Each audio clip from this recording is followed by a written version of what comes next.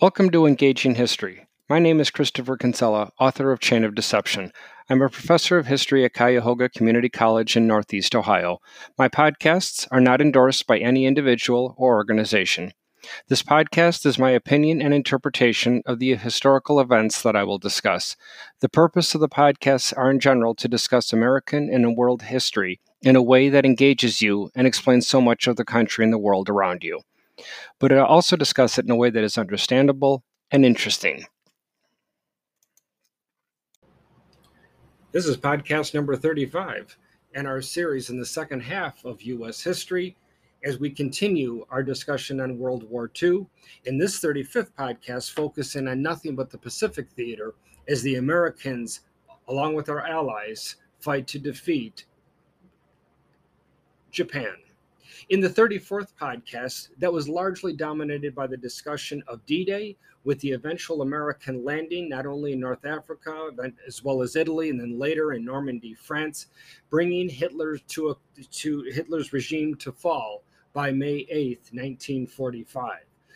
But again, the military campaigns continued. However, it would be in the Pacific Theater. Unlike fighting an enemy on land, however, not every Japanese occupied island had to be overtaken one after the other.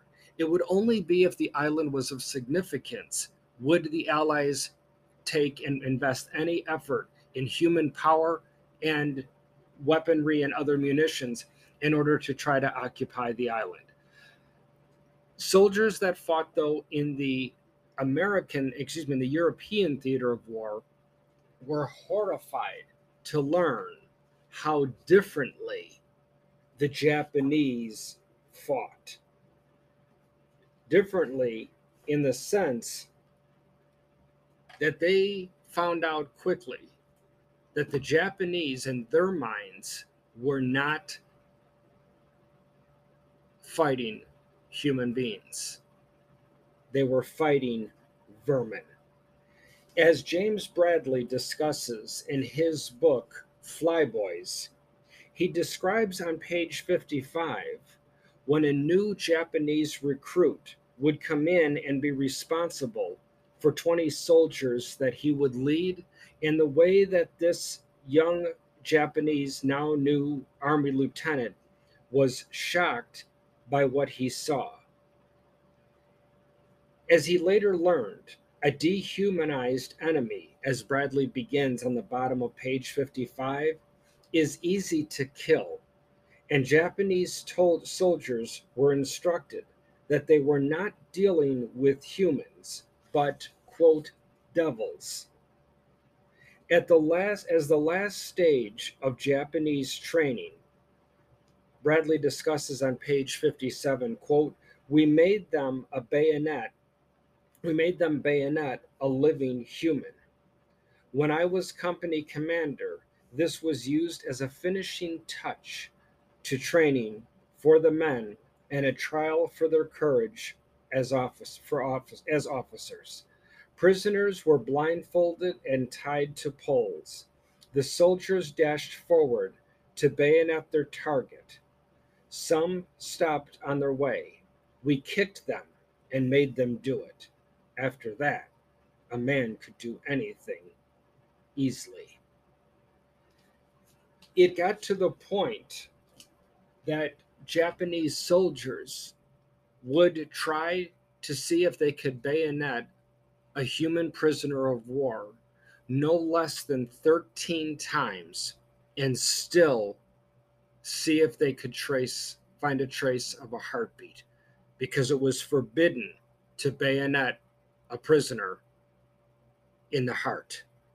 The idea was to elongate the torture and the inhumane treatment while still reading a pulse as long as possible.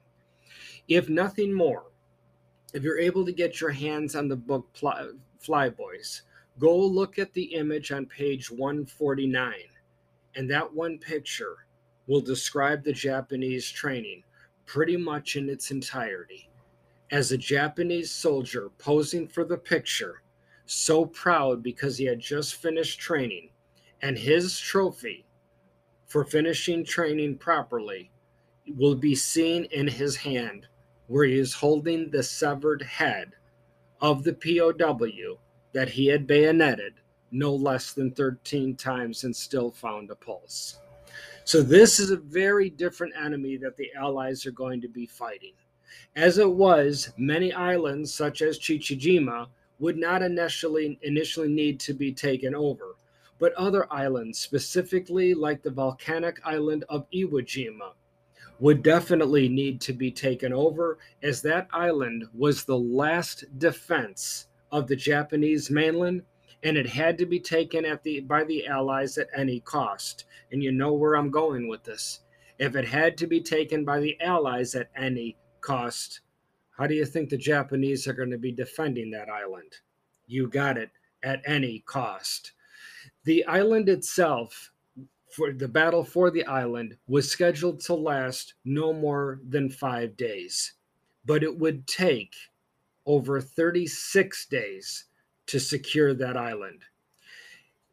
And that initial 5-day estimate turned out at first to be overestimated.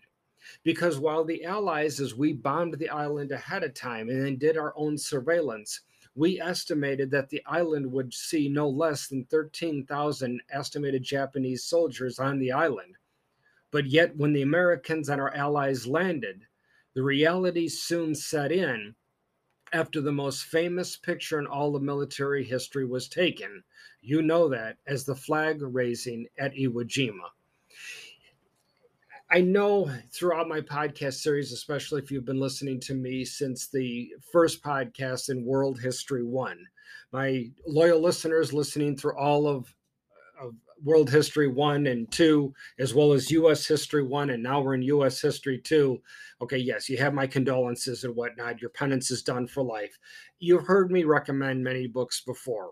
But if you'd like to understand the mindset of the Japanese as well as the Americans and the history behind that most famous photograph, please get James Bradley's Flyboys. It kills me to not be able to describe that image in detail by identifying the soldiers. But it is not my place to, in the sense that, again, Bradley does such a phenomenal job in that. And he had, in his case, in his defense, every right to, not that he needs a defense, because his father is prominently pictured raising that flag, and that none other than John Bradley. Now, yes, it has come out since James Bradley wrote the book that no, it may not have been John Bradley in that exact flag raising, just as it might not have been Harlan Block, who was the furthest soldier to the right, working the bottom of the flagpole into the ground. But that doesn't take away from the soldiers that were in that photograph or the soldiers that were just off to the right, off to the left, or already dead.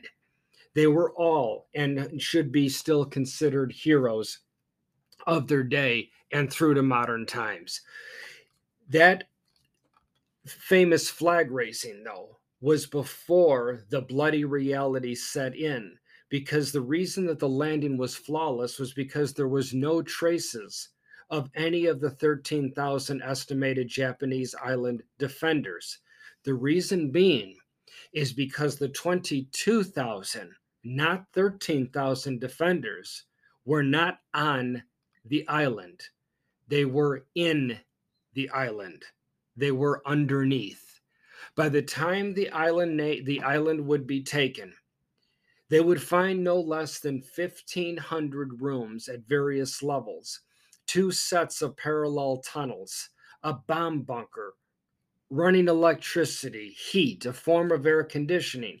In essence, this was a tiny suburb or a micro city. And that is the reason why it would be a colossal bloodbath with 25,851 casualties, 7,000 dead, and almost all 22,000 Japanese defenders killed. 261 Japanese would surrender. And as Bradley wrote in Flags of Our Father in page 137, it still continued that the almost all soldiers, regardless of origin, tend to utter the same final word in their own language, and that is mother. Despite the effectiveness of the Allies in overtaking Iwo Jima and the other islands, taking back the Philippines and all those other southern island nations, it was still appearing to be more and more inevitable that the invasion of the Japanese island itself was going to have to happen. And that would be set up as Operation Olympic on November 1st, 1945. And you might say, well, wait a minute, I don't remember an Operation Olympic. Right, because it didn't need to happen because of the products that came out of the Manhattan Project. But before we get there, please note that while the Allies met for the final time at the Yalta Conference in February of 1945, we continued our demand. Germany, still 2 months or 3 months away to falling, but we didn't know that, as well as the Japanese, that they have to surrender at all cost, and it has to be a complete unconditional surrender. Back in the American home front, too, Franklin Roosevelt, who was already suffering from congestive heart failure, died at 1:02 p.m. on April 12th, 1945, when he took his hand and put it at the back of his head and said, "I feel a terrific pain." And then he fell forward. It was a moment, truly a moment of unnecessary soap opera drama for the Roosevelt family, because Roosevelt died just feet from his mistress, a woman that he had promised his wife that he would never see again many years before. And it turns out that Franklin Roosevelt had been seeing Lucy Mercer throughout the war and even before, long after he promised his wife Eleanor he would never see the woman again. Eleanor, your own, how one's heart cannot go out to her, shocked, saying, "No, wait a minute. Franklin wasn't even home. He was down in White Springs, Warm Springs, Georgia. Nobody even knew of that place." Yes, Lucy knew of it, and Lucy was able to get down there. How, Eleanor bellowed, would the two of them be able to meet without my knowledge? And that's because it was set up by their daughter. Can you imagine that Thanksgiving dinner later on that year? It was his daughter, their daughter, that set up the rendezvous between the two. So Roosevelt dies. A relatively new Vice President of the United States from Missouri, Harry Truman, comes into the Oval Office and learns about the Manhattan Project in its entirety for the first time. It is in less than 3 months that he will have to make a decision that if those bombs end up being successful, would he drop those in Japan? Well, again, by that point, Germany had already surrendered on May 8th, and the success at Trinity, July 16th, 1945, at 45 seconds into the 29th minute of the 5th hour of that day, the United States had detonated at a site called codenamed Trinity, the world's first atomic bomb. The nuclear genie was now out of the bottle. And once out, as we know, military genies never go back in the bottle. To give you just a quick sneak preview of what and how this weapon was so unbelievably different from every other weapon devised by the human race, listen to Stephen Walker in his book called Shockwave, Countdown to Hiroshima, where he writes at the bottom of page 64, quote, 50 miles north of ground zero, an 18-year-old girl was traveling in the front seat of her car next to her brother-in-law, Joe Willis, end quote. Now this again, this excerpt is taken on the morning of July 16th, 1945 in New Mexico. Quote, the girl's name was Georgia Green, and Joe was driving her to an early morning music lesson in Albuquerque. They still had some way to go. As they passed the town of Le Matar, along an empty Highway 85, A flash of extraordinary brilliance suddenly filled the landscape. Georgia grabbed her brother in law's arm. "What was that?" she cried. But Joe could only stare at his sister in law because Georgia Green was blind. A blind woman literally saw the first detonation of a nuclear blast. Now, while blind, of course, she saw nothing more. But what her brother in law, Joe Willis, did see is accounted on the very next page. Not that he knew what he was looking at. As Stephen Walker goes on to write, quote, it rose from the desert like a second sun, a searing, brilliant, expanding ball of fire, and it struck terror into everyone who saw it. In the first millisecond, it resembled something horrifyingly alien, a giant, fleshy, brain like shape with shooting points of fire, and the skies split before it. In that same millisecond, the very instant of its birth, the temperature at its core was 60 million degrees centigrade, 10,000 times hotter than the surface of the sun, and its blinding flash was far brighter. This is just a sample of what we could drop on the Japanese islands if they don't surrender. Later on, Truman, now President Truman, who was at the Potsdam, Germany conference, would be told in code that mom delivered the baby and it weighed far more than they expected. In other words, the Trinity was a success and the bomb delivered more explosive power than they had anticipated. Please know, listeners, there was no exact knowledge of just how devastating bringing those two halves of uranium together at relatively lightning speed would do. That we didn't know how far the fireball would expand. We didn't know how long it would last. We didn't know 100% if it would have more negative reactions with different elements of the atmosphere. Would the massive expansion of fire consume the oxygen in the air for untold number of miles? Nobody knew. But remember again, we're at war and we have a war to win. So while at the Potsdam Conference, President Truman revealed the atomic bomb first to the British and then to the Soviet Union.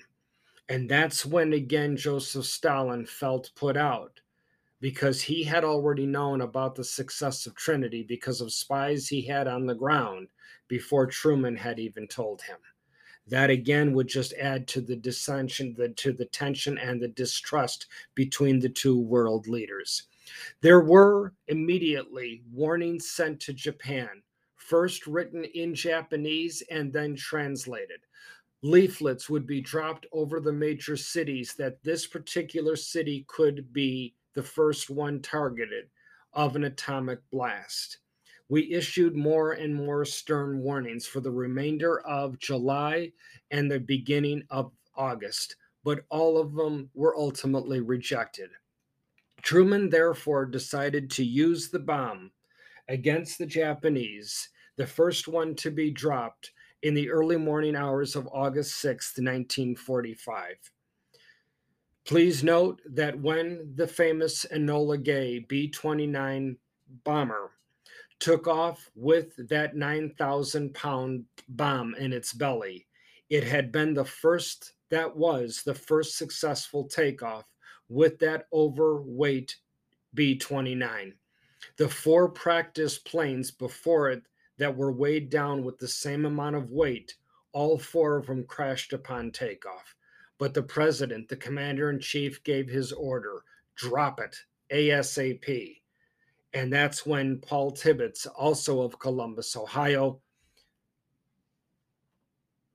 heeded those orders and ordered the plane to be stripped of almost every anti-aircraft weapon and even an additional extra gas tank in order to lighten the load. But even then, he wasn't sure if the B 29, if that runway on Tinian Island was indeed long enough to get that bird into the air with now the world's most powerful weapon. After it dropped, the Japanese over Hiroshima, the Japanese did not surrender. A rough translation to English of the Japanese response is, "We do not know if the bomb was atomic or not." Listeners, with the way the beautiful, prior untouched city of Hiroshima could be blackened and turned into an oversized parking lot in the blink of an eye, it doesn't matter what the bomb was made out of. Number one, you, Japan, do not have that type of weapon at your disposal. Two, even if you did, you cannot get a plane off your grounds without being shot down. You can't get a ship out of your harbors or a submarine from your harbors without being sunk. You are done. And we just vaporized one of your cities in the blink of an eye. Surrender. They didn't. To give you an idea, again, to shorten the podcast length, I encourage you to go to a website called nuclearsecrecy.com /nuke map. In other words, again, repeat, nuclearsecrecy.com /nuke map. NUKEMAP. There you can choose to drop the weapon that we dropped over Hiroshima over any zip code, actually over any exact address in the United States, and see how devastating that weapon would have been in terms of casualties. And if that's not enough to make your skin crawl, you also can change the size of the detonation or the size of the bomb to the largest nuclear weapon ever actually devised, which was then by the Soviet Union, the Bomba. And look at what that would do to your hometown or whatever location you put in there. But go back to Hiroshima, the little boy bomb. That's what we dropped over the Japanese on August 6th. August 7th, 8th, no response, no surrender. On August 9th, we dropped the second bomb, of course, this time over Nagasaki. It would only be then the Japanese tipped their hand that they are ready to surrender. Please note that one of the reasons the Japanese willed to fight on is because there were still Japanese people alive to fight. No, not soldiers any longer, but elderly and young children able to fight. But the second bomb sealed that fate.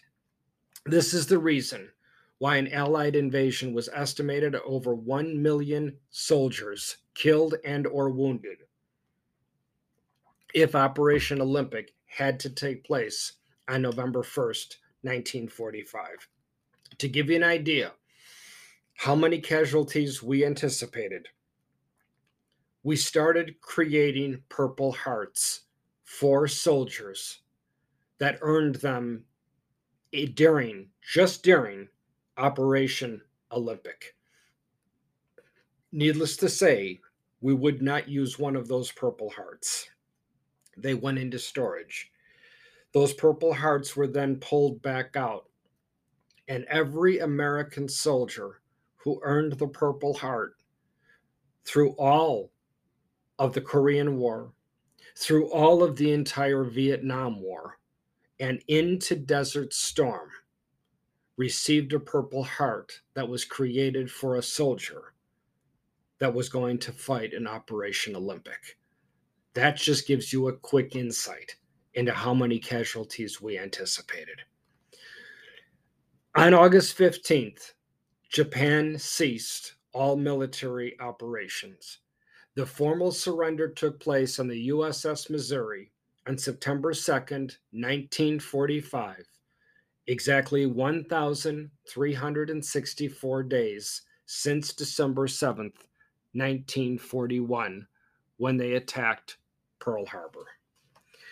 Please note that unlike the way the Japanese had treated the Koreans, the Chinese, the Filipino, and every other race of people that they had conquered and treated them with every level of inhumanity, we treated the Japanese people with dignity, as did our allies.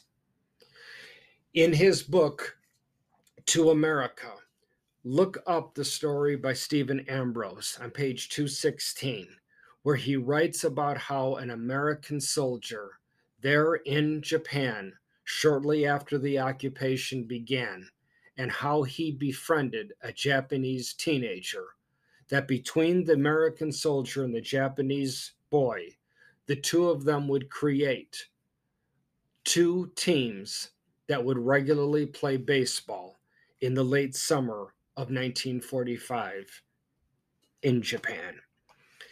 So that brings an end now to the Second World War, not only in the European theater that was concluded in the last broadcast, but also, of course, in the second year in the Pacific theater, as well. In the next podcast, which will be the last one in our series of American History 2, but in our mini series on World War II, I'm going to get into the specific reasons for the Allied victory with some hard facts and numbers that will help explain the impact of America's influence and why we were destined to win the war.